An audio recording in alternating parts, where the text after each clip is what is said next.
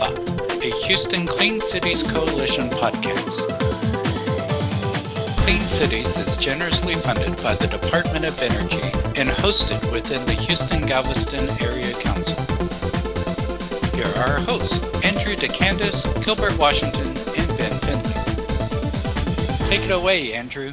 Hello and welcome to HGAC's Fuel for Thought. I'm Andrew DeCandis, one of the co-coordinators for the Houston-Galveston Clean Cities Coalition. Today I'm joined by my co-coordinators Ben Finley. Hello, everybody. And Gilbert Washington. Hey. Later on, we'll hear from Chris Powers, the owner of Houston Biodiesel. Besides making this podcast, the Houston-Galveston Clean Cities Coalition also works to bring our stakeholders many other events, such as webinars, educational events, and stakeholder meetings, to help expand the use of alternative fuels within our region. In addition to hearing from Chris Powers today, you can find all of our webinars featuring alternative fuels on our website, as well as information about upcoming events. Hey, Gilbert, what is the website address? That is houston-cleancities.org. Andrew, you know our HR department and our public outreach department want us to say it 3 times. Say it again for us. Houston-cleancities.org. That's right. It is Houston-cleancities.org. That's the same website people can go to join our coalition as stakeholders, or just keep tabs on what we're doing. Membership is free, but we do expect our members to do stuff. Let's move on to our interview, but do stay tuned for our membership shout-out for this episode after the interview. In today's interview, I virtually sat down with Chris Powers of Houston Biodiesel, the largest biodiesel fuel provider in the Houston region. Chris shared some of the history of biodiesel, as well as modern uses of the fuel.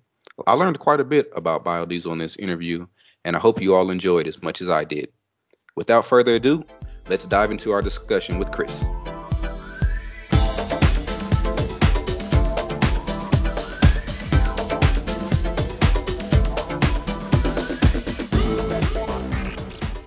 We're very excited to have our guest, Chris Powers, for today's podcast. He operates the most well-known biodiesel fuel distribution company in our Houston region, Houston Biodiesel. And I can't wait to hear his thoughts on the past, present, and future of biodiesel fuel. Welcome to the Fuel for Thought podcast, Chris. Thanks, Gilbert. Thanks for inviting me. It's really wonderful to be here with you today. Thank you. So we'll jump right into it. We've had a chance to talk before we started recording, and I think that all of our listeners, our coalition, we're very excited to hear a little bit more about biodiesel. Biodiesel is one of the most interesting alternative fuels. It may be one of the first fuels that comes to mind when thinking about an alternative to gasoline. However, many are unaware of its application. Tell me, what are some of the most common uses of biodiesel and why? Well, that's a good question. Most people I encounter are aware of biodiesel, but they really don't know how to use it or what really it's for. I just want to give you a little bit of history because the uses have kind of changed over the past 20 years. I started the company back in 2000, and from 2000 to about, 2007, all of our customers were private individuals, diesel Volkswagen, diesel Mercedes, diesel Jeep, pickup trucks. So back then, everyone using biodiesel was driving a diesel automobile of some kind. And back in 2007 and a few years after that, remember when fuel prices were just really high? It was like close to $5 a gallon back then. We had about 2 years of a lot of tractor trailers and dump trucks and heavy equipment using biodiesel because we were about 50 cents a gallon cheaper and our business was booming. And during that time, I saw a new customer come in. Chemical companies, small specialty chemicals companies started to experiment with biodiesel. It's grown more in popularity days, but these chemical companies would use biodiesel for primarily an industrial cleaner. And they'd take biodiesel as their base product and they'd add to it to make a specialty chemical, which they'd sell to, a lot of it, people who have petroleum mess like asphalt. Biodiesel, tremendous asphalt solvent. We sell it as a concrete release, in the industry, a magnet release. When you make magnets for electric cars, as you take a hunk of metal and you stamp it really hard to magnetize it, and biodiesel makes a great release agent to get the parts apart. A lot of companies like paving and roofing companies use it. They spray their tools with it so the asphalt doesn't stick to their equipment. So they're paintbrushes. cleaners, bicycle chain degreasers. We've got just a lot of chemical companies using biodiesel, but we still have the primary use is fuel. So, Okay. but I just want to say biodiesel is a very versatile chemical that you can use not only as a fuel, but as a an industrial cleaner of some sort. Wow, that's a very wide range. I did not Oh yeah, expect that. Matter of fact, today we're shipping out 4 totes to Oklahoma. A tote is a 330-gallon plastic container on a pallet. It's a good way to move bulk liquid. We're having a couple drums are going to a research facility for testing, and the pump will be outside, and hopefully we'll get some customers today to fill up. Good. Yeah. There we go. And for those that may not be as familiar with biodiesel fuel, how would you best describe the process of creating it? Well, this is where I wish we had a video. I'd like to do a little demonstration. But if you can imagine, I'm sure a lot of your listeners have dabbled in making soap before. Biodiesel is much the same. When you make soap, you take a fat, just say, a vegetable oil, okay? And you take a strong base like potassium or sodium hydroxide. Then you have water. And we know when you mix all 3 of those together in the right ratios, you end up with soap. To make biodiesel, take the same fat, say that vegetable oil, and you take one of the strong bases like potassium or sodium hydroxide. But this time, instead of using water, you use methanol or ethanol. And you mix the methanol and your catalyst together, and then you mix that with your vegetable oil in a very simple chemical process, big word, process called transesterification. It basically breaks down the vegetable oil molecule into the glycerin and 3 biodiesel molecules. So if you could imagine a glycerin molecule, this giant blob, and then 3 esters attached to it, that's your vegetable oil molecule, where you have your glycerin and your 3 esters. And then when you add that catalyst, it splits off the ester, and the esters bond with the methanol to form methyl ester. And that's what biodiesel is methyl ester. So you have your only waste product is really glycerin, which has thousands in its own. So nothing goes to waste, really. It's a very simple process. And I taught workshops from 2000 to 2010, teaching people how to homebrew safely for their personal use, in their vehicles. And that's kind of faded away these days, but it's something that you can do safely, in your garage or even in your kitchen, small batch. I sometimes go to schools and do biodiesel demonstrations where I make biodiesel in a 2-liter soft drink bottle, just shaking it up to show the reaction. And then you let it sit for a few minutes and you can see the biodiesel on top and the glycerin on the bottom. And that's what we call a phase separation, where you have the biodiesel and glycerin. And then, you have to further clean the biodiesel to make it useful as a fuel. But it's a very simple process. Anyone can do it. And how has that technology changed over the years? Well, there's the traditional method, the transesterification, which I just talked about, where you use a catalyst and alcohol, split the molecule and make biodiesel and glycerin. There's another process called a supercritical process, which basically you get rid of the catalyst. So the sodium or potassium hydroxide, you can do without that. And under high temperature and high pressure, you can split that vegetable oil molecule and just have some methanol available to bond with it. And you have biodiesel. So you end up with the same end result, but you don't have to use a catalyst. Now, there's actually 3 other methods, ultrasonic method, a lipase catalyzed method, and anaerobic digestion method. And would you say that as the technologies have advanced, has that impacted equipment and vehicle performance at all in terms of mileage or horsepower? One thing I like to say about biodiesel is we've had customers in the past come in and say, hey, my mileage has dropped or my mileage is increased. The important thing to remember is biodiesel on average has about 7% less BTU energy units than diesel fuel, but it has a higher cetane and higher lubricity. So if you're trying to, when you say performance, I guess it means power, but also mileage, right? Right. Is that your? Yeah, those are the main 2 that we hear as an agency, as far as some of the drawbacks of alternative fuels. A lot of fleets are just concerned with mileage. Of course, there's that range fear, and as well as horsepower. Well, a lot of my clients, they're commercial drivers, and they have a pickup truck, and they've got a 40-foot gooseneck trailer loaded down with 15,000 pounds. And if they're running pure biodiesel, they notice a slight performance decrease. Okay. But, it's a trade-off because I'm sure we'll talk later about the emission, maybe other benefits of biodiesel. But for now, you can expect a slight mileage and power drop in biodiesel. Now, it's not as bad someone going from, like, say, gasoline to ethanol. Okay, that's a bigger drop, much bigger actually. Biodiesel, it's barely, like I said, it's 5%. It's but the higher lubricity number, diesel fuel today has very low sulfur and or no sulfur, right? Ultra low sulfur. And one thing that sulfur brought to diesel fuel was lubricity, which really helps your engine components, last a long time. Just using 2% biodiesel in your tank restores that lubricity. So all your injector pump and your fuel injectors in your diesel, can less wear on those components. Another benefit for biodiesel is the higher cetane, which is a performance upgrade. So lubricity and cetane both provide you better mileage and performance, but not enough to combat the 7% BTU loss. All right. So it kind of evens it out a little bit. But you can think of cetane as kind of like a diesel equivalent of octane. Everyone knows 87 octane or 93 octane in their gasoline.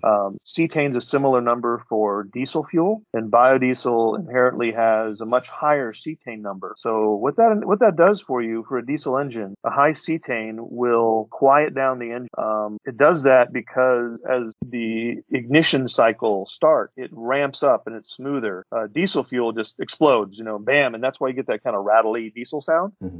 But with using biodiesel, you can actually hear if someone pulls up with their diesel truck running diesel fuel, you start filling the tank with biodiesel, you can actually hear the engine note change to it's almost like you're burning butter, it just kind of it smooths out. It's nice. Well, cetane, it's a longer burn. So in the piston under the power cycle, that the higher cetane number enables the combustion cycle to happen over a longer period of time, and that gives us less audio. It's a quieter running engine, and it gives you a longer power, a longer, smoother when the piston moves, and that's all. It's all good stuff, Yeah. That, and you mentioned in terms of the sound, that's a really big issue with school buses. A lot of times, when we're speaking with ISDs as far as looking to replace some of their diesel buses, and that comes up a lot. How loud they are, as well as the smell. You don't think about that as as an adult that's been out of school for a while, but yeah, that's those are really important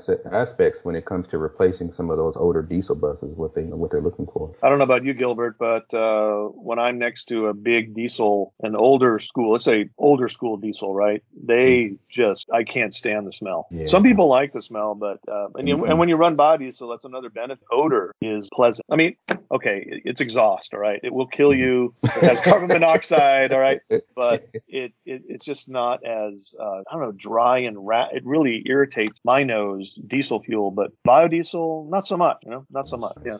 And you also mentioned emission reduction, and that is certainly a key value for many alternative fuels.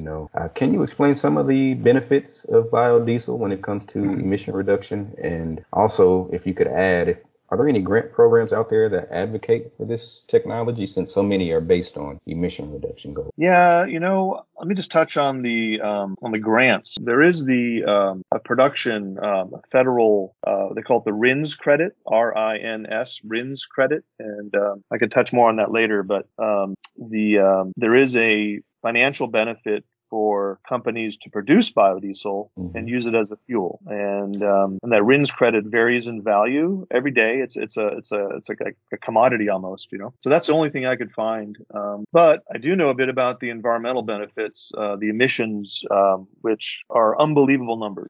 Everyone's talking about CO2 reduction these days, and if you take, let's just say, the worst biodiesel, as far as let's grow a crop for oil to make biodiesel. Worst crop I can think of, soybean, right? And that may seem surprising, but the yield from a soybean field is very low compared to, let's say like rapeseed or mustard, which is also called canola. Everyone has a much higher production value per hectare than soybean. But even still, if you just take the soybean numbers, you have a net 78% CO2 reduction over diesel fuel. If you're running B100 soy biodiesel. Now, B100 is like pure biodiesel, no diesel fuel in your vehicle. You could have some satisfaction knowing that you're reducing your carbon footprint by 78%. That's amazing. I mean, and that includes the full life cycle of farming the crop, harvesting, extracting the oil, making the biodiesel, transporting it to your local biodiesel station, and the electricity. And the electricity in the pump to fill your vehicle. And then the exhaust out the tailpipe, which as far as the CO2 is the same as diesel fuel. So there's no change in like the CO2 emitted out your tailpipe. But if you consider the whole life cycle of fuel, that CO2, can be reabsorbed by a plant, turned back in fat, made back into biodiesel, right? Mm-hmm. So there's a nice cycle there that you can keep your CO2 footprint reduced. Switch gears here a little bit. The biodiesel, a lot of people just don't know what it is. And I just like to take a moment to tell people that it's non-toxic, it's biodegradable, it's renewable, we talked about a little bit, and it's non-flammable, right? Which kind of blows people away. It's a non-flammable liquid. It's also domestically produced, and it's very simple to make. So basically think of it as a diesel fuel alternative that has all those benefits. As far as emissions go, the EPA did some tests on some over-the-highway heavy equipment, and these tests were kind of old. They were back in 94. I think it was 94. And they extrapolated some numbers. So if you were running B100 pure biodiesel in your truck, you're going to have a 50% reduction in smoke, or we call particulate matter. Those fine particles that you breathe in your lungs and don't come right, or potentially cancer-causing smoke. 50% reduction. That's huge. Yeah. There's also a 50% reduction in carbon monoxide and a 70% reduction, nearly 70% reduction in hydrocarbon emission. Now, the trade-off is a slight NOx increase, talking, single-digit increase in nitrous oxide. And those numbers vary according to what engine you're testing, under what conditions. There's a lot of variables, but as a general figures, those are some pretty good numbers, I think, for biodiesel to stand by. Yeah? Now that you mentioned that, Eric, so many of our funding programs, and I'm speaking from, we wear multiple hats in the agency I work for, which is the Houston Galveston Area Council. And one of our programs is the Clean Vehicles Program, which utilizes NOx reduction as the determining factor as far as funding. And I think, as a result, maybe some of our alternative fuels, which have so many other benefits, and it may not be just that one particular emission reduction, which, is NOx in this particular scenario, should still be looked at because the benefits of other emissions are also important. We're in non-attainment as a region for a reason, and we're going to have to attack all sides and not just focus so much on one. That's my personal opinion.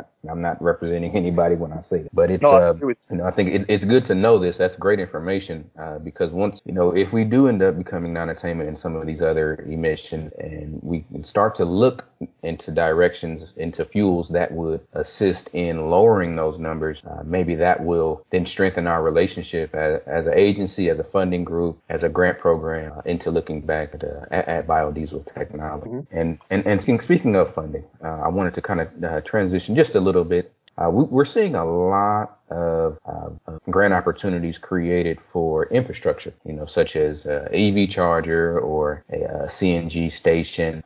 Is there, in your experience, and you mentioned this earlier, for some of light duty vehicles and even maybe schools having their own on-site, maybe not fueling station, but how they could convert some of their vegetable oil into biodiesel. But are there any on-site units that could be built, and who would you think would benefit from that type of set? There are certainly on-site units that you can purchase and get operational to produce biodiesel. But I just thought of something. If you don't mind if I switch back to emissions just for a second on NOx. The EPA tested those vehicles, did that testing on older style diesel, right? The modern diesels, like I drive a relatively new BMW diesel, and all the new diesels have, I can't even tell it's a diesel. They run so quiet and smooth, but they have special emissions equipment on it that help deal with nitrous oxide emission and particulate as well. So I'm sure if you were to test, my gut feeling is if you were to test a modern diesel fuel with biodiesel, it'll do quite well, a lot better than maybe the older engines.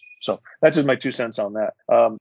On the on-site production, say you had like a facility that had, we'll just say like, a school district, right? You have cafeterias, you're producing waste cooking oil. You could certainly change that into biodiesel, but it takes a lot of effort. I know biodiesel is easy to make. You could do it in your kitchen, but you almost have to have like another company or department or and staff to run that equipment. A lot of times it's just cheaper to buy it, by the tanker load or however you want to get it. But you can certainly, if you were large enough and had enough oil in a fleet, you could certainly have your own very small batch plant, making, we're talking like 1,000 gallons a day or maybe even more, or smaller plants even making 100 gallons. But 100 gallons is more homebrew style, but it certainly can be done. And there are companies out there that have batch plants that they'd love to sell, Right. But a lot of times it's just easier just to buy it. Yeah. So when you say they could have plans to sell, this could be a revenue stream for schools potentially, even if they didn't utilize the fuel themselves. Is that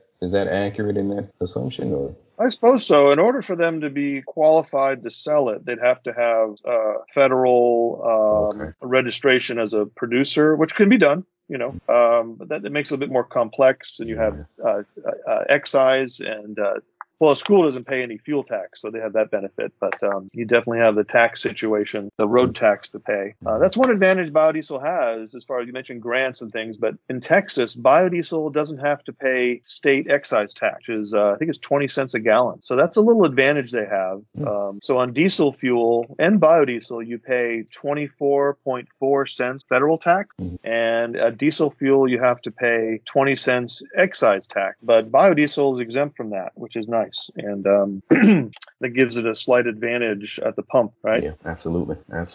And while we're here, let's go ahead and let's take a step back and let's discuss Houston Biodiesel and maybe a little bit of the history. How did it become to being established? Oh gosh, take me back a long way. 30 years ago, a neighbor of mine, we were both driving diesel, I don't know, Mercedes or something like that. The older, like the 300Ds or something. And he was like, Chris, let's make biodiesel. He's all excited about it. And this is back in 1990. The internet wasn't as resourceful as it is today on the topic. And I just had this fear I said, no, thank you. I had this fear of fire and toxic fumes but he planted a seed in my head. And about a year later, he moved away back to New York, but a year later, excuse me, I started making it on my own. And I was like, man, this is great. I'm, fuel independent now. And there's a point for from 1992 to 2010 where I never went to a gas station, I made all my own fuel. It was fantastic. And during that time, it was a lot of work to make your own. It's like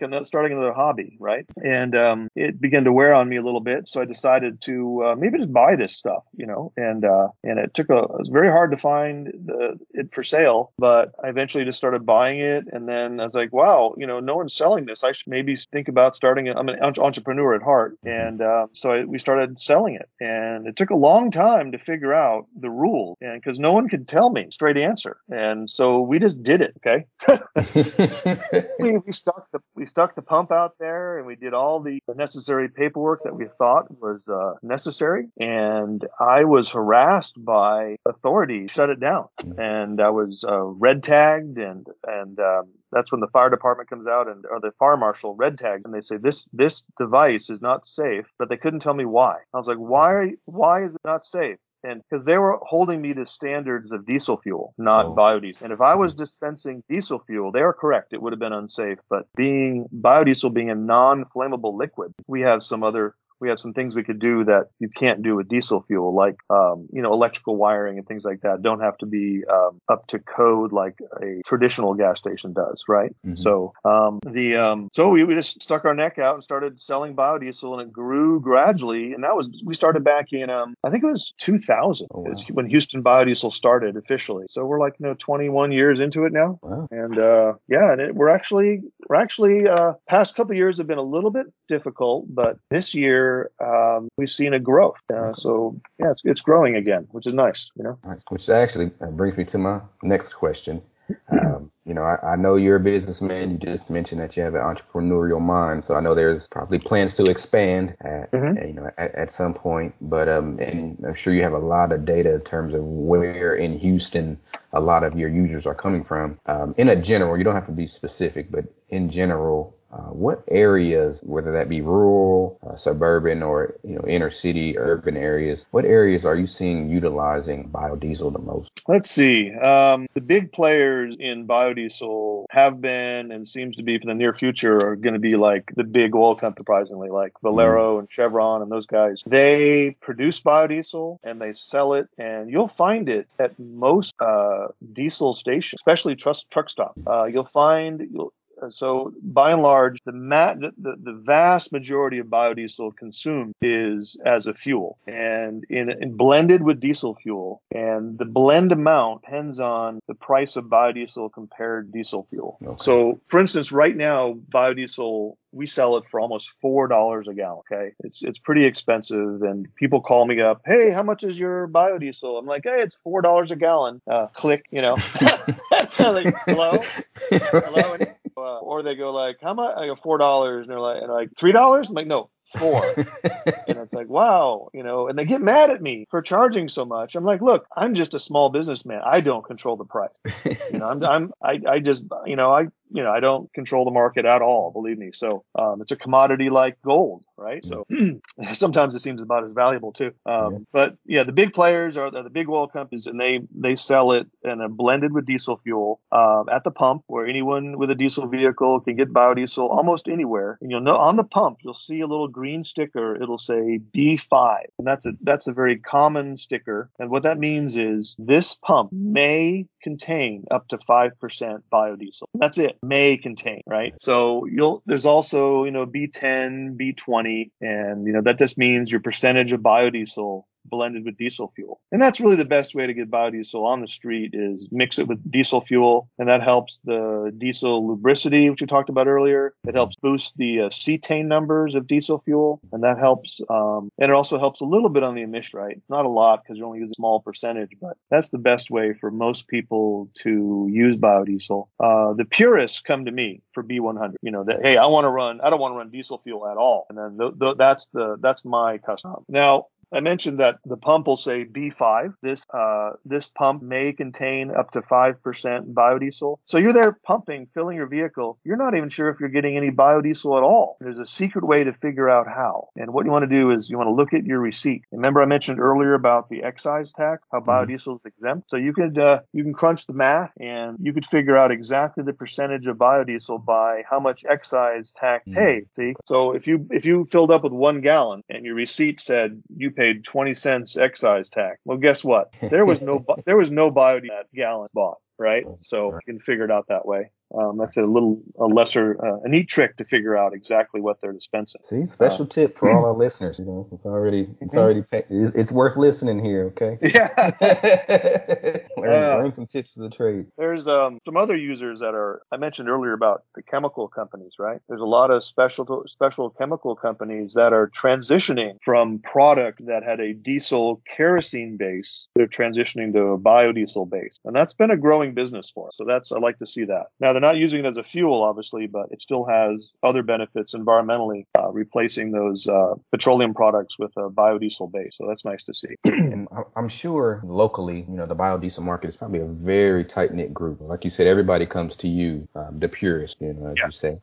Is there any way that someone that may be on the fence or somewhat interested in biodiesel can follow the happenings in the region as far as biodiesel activity or any events? Yeah, I wish there was, but unfortunately, the heyday of the biodiesel enthusiasts is over, and I don't know if it'll ever come back. I hope it does, but we were the central place. Houston Biodiesel, we had all the biodiesel users and get-togethers and things like that, and workshops, and it was a lot of fun. But as the price, so many of it is price motivated that biodiesel is just so expensive that my customer base is very, very small, and they're loyal. But it's a sad topic to talk about, but price is king. And if biodiesel can't compete, that individual calls and asks me, hey, how much is your biodiesel? I'm like, $4. They freak out. It's like, wow, But if someone came from California, they're like, oh my gosh, it is so cheap.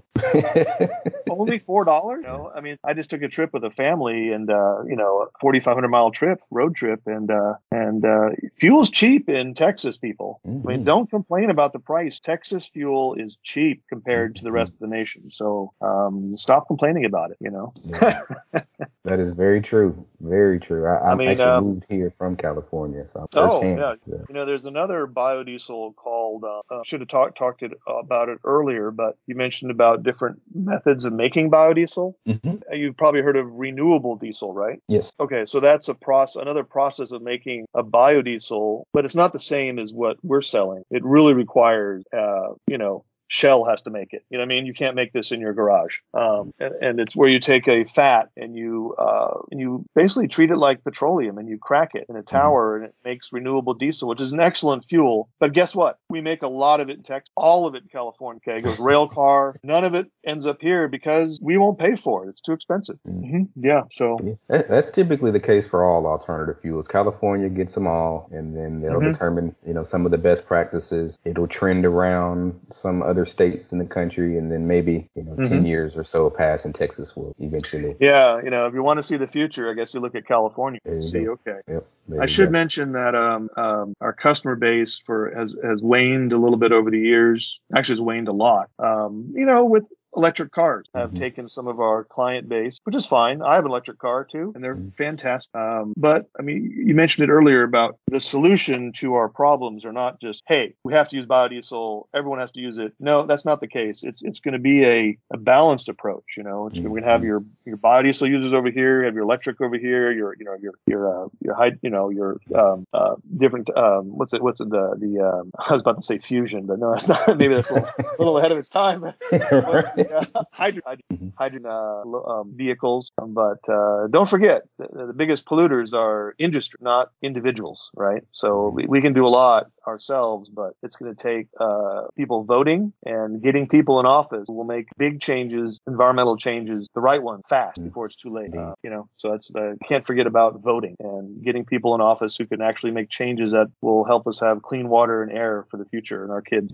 For our last question, we always want to give the interviewed party a chance to maybe ask themselves a question or something that we can think about as we listen to this podcast and ponder during our lunch break. So if you have any question that you would like to ask, or just some fuel for thought, please. I do. I like to tell people about Dr. Diesel and a little bit of history and how we were in a movement 120 years ago on a renewable path and how that changed.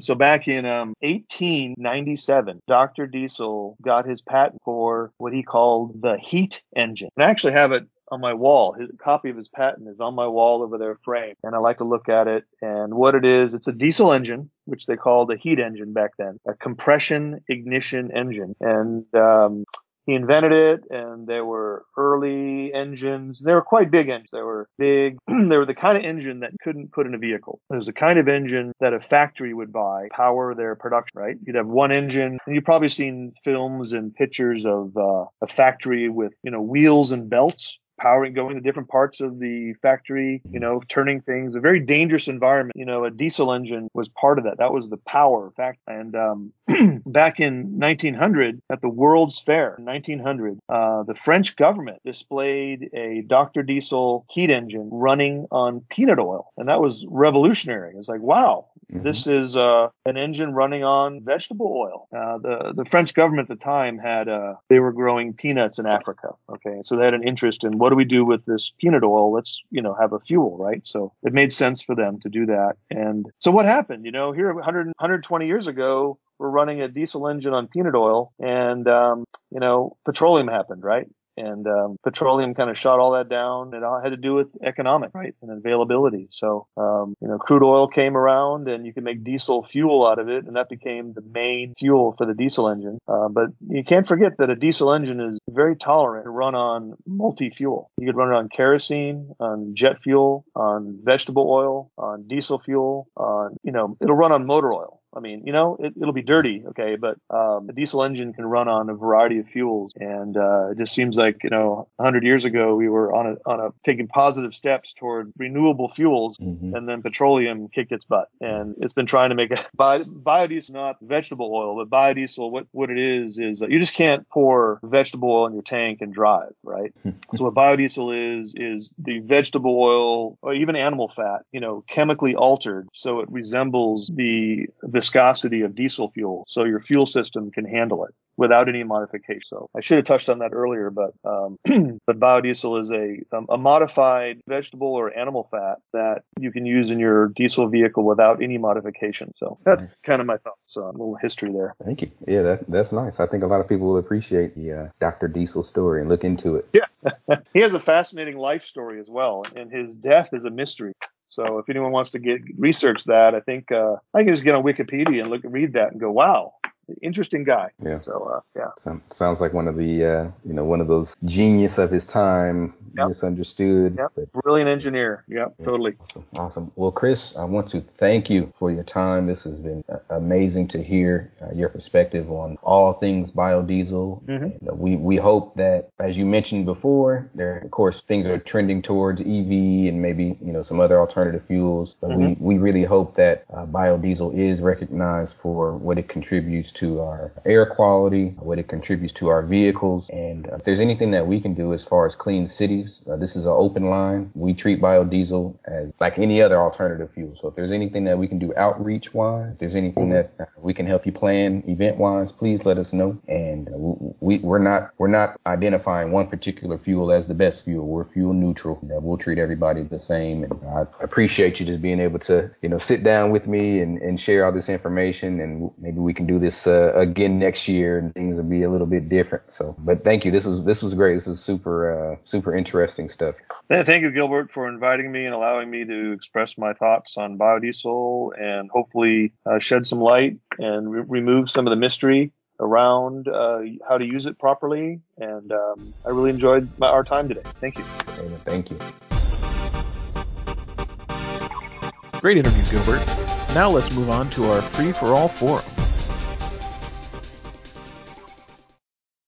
This is the part of the podcast where the three of us will chat about the interview and any other Clean Cities topics, events, and minutiae that we find interesting. The three of us each have unique perspectives, and we always encourage free-flow discussions. To start off, something that I had never realized about biodiesel is just how accessible it is to the average vehicle owner. Aside from the normal way of going down to your local fueling station, you can make it yourself at home. Now, I've known that this is a possibility for a long time, but until listening to Gilbert talk to Chris, I had never realized just how straightforward the actual act of homebrewing biodiesel was. There's even multiple pathways that one could take to convert cooking oil to biodiesel, depending on the needs and resources. I wanted to mention this since sustainability is a perennially hot topic, and this struck me as a potentially underrated benefit of biodiesel. Ben, did you have any takeaways from the interview? My main takeaway was actually a bit of a sad one. I'm getting the sense that even though biodiesel may not have been our first alternative fuel, it's starting to show signs of being the first alternative fuel that's becoming to be pushed to the side or maybe even forgotten. I must admit that I never really knew a lot about biodiesel, and I kept thinking that it was renewable diesel, which it isn't. I had to do some interneting to prep for the banter portion of this podcast, and I found very little details about biodiesel. And I think this aspect is somewhat supported by Chris, as he was identifying additional customer bases for biodiesel, such as solvents, lubricants in industry. That being said, biodiesel can still be used directly as vehicle fuel in diesel engines without the need of changing or upgrading the diesel engine itself. Yeah, I'd have to agree with you on that, Ben. Biodiesel is extremely versatile, not just for auto gas. This is my first time hearing about its use as a cleaning agent. It can be used to clean oil spills, remove grease, paint, or adhesives. And despite it not being a popular fuel type for many fleets, specifically in our region, It serves as a fuel enhancer for fleets that use diesel fuel. If I were the owner of a fleet, I would love the idea of a fuel enhancer that reduces wear and tear of all those moving parts. When we meet with fleets, we always show the average maintenance costs of diesel engines versus alternatives, and many times the cost of fuel and maintenance makes alternative fuels just a better fiscal option. One thing I did find during my interneting exercises was our old friend RFS2, or the Renewable Fuel Standards, which goes all the way back to 2005. Basically, in 2005, the nation wanted to increase the amount of renewable fuels in order to spur technology and innovation with alternative fuels. And the idea was to stretch the use of our national energy consumption. This is kind of what Clean Cities has adopted, promoting the alternative fuels in order to better manage our national energy reserves. If biodiesel does make a shift from the vehicular uses into the industrial uses, we will need to see other alternative fuels increase their amounts to suck up that vacancy that may be being pushed aside. One thing that we discussed in that interview was funding availability revolving around biodiesel. And this wouldn't be a Clean Cities podcast without mentioning alternative fuel grant opportunities. Of course, we wish there were more revolving around biodiesel as a fuel. It still has relevant applications. However, there are a couple funding opportunities that we want to discuss in this podcast briefly. We currently have great news for local school districts. Houston-Galveston Area Council has funding available for the replacement of old school buses. They're also incentivizing alternative fuel technology with very competitive grant packages. Also, we are anticipating that TCEQ's TURP program will be announcing the Clean School Bus program in the next coming months. And speaking of TURP, the Light Duty Motor Vehicle Purchase or Lease Incentive Programs is now accepting applications for CNG, LPG, hydrogen, and EV vehicles. Now it's time for a special membership shout-out. We have 2 shout-outs today that we hope will echo throughout our region. See what I did there, Gilbert? Right. The first shout-out goes out to the Port of Galveston. The Port of Galveston is currently undertaking the difficult task of achieving a Green Marine certification. Part of this certification is reducing the emissions from vehicles and equipment by replacing or updating them with newer, cleaner technologies and fuels. So good luck to the Port of Galveston. The second shout out goes to Orange EV. They are our newest Clean Cities stakeholders. Not only will they sell you EV trucks and drayage equipment, they will also help you find funding for that replacement. Furthermore, they have already attended their first Clean Cities stakeholders meeting. Have you? Haha. Both stakeholders have easy websites that you may visit if you'd like to learn more. The Port of Galveston's website is portofgalveston.com, and the EV Orange website is, you guessed it, orangeev.com. And with that, we'd like to thank you for listening to HGAC's Fuel for Thought. And with that, we'd like to thank you for listening to Houston-Galveston Clean City Coalition's Fuel for Thought podcast. Join us for our next episode where we will continue focusing on different alternative fuels.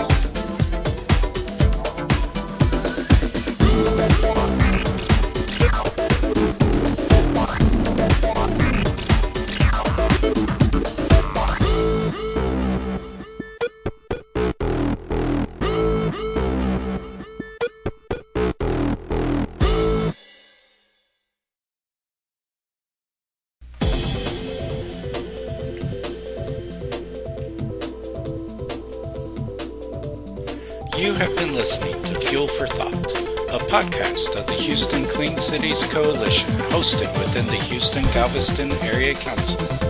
Our special guest was Mr. Chris Powers of Houston Biodiesel. All music and sound effects were provided by Mixpad Masters through the NCH software.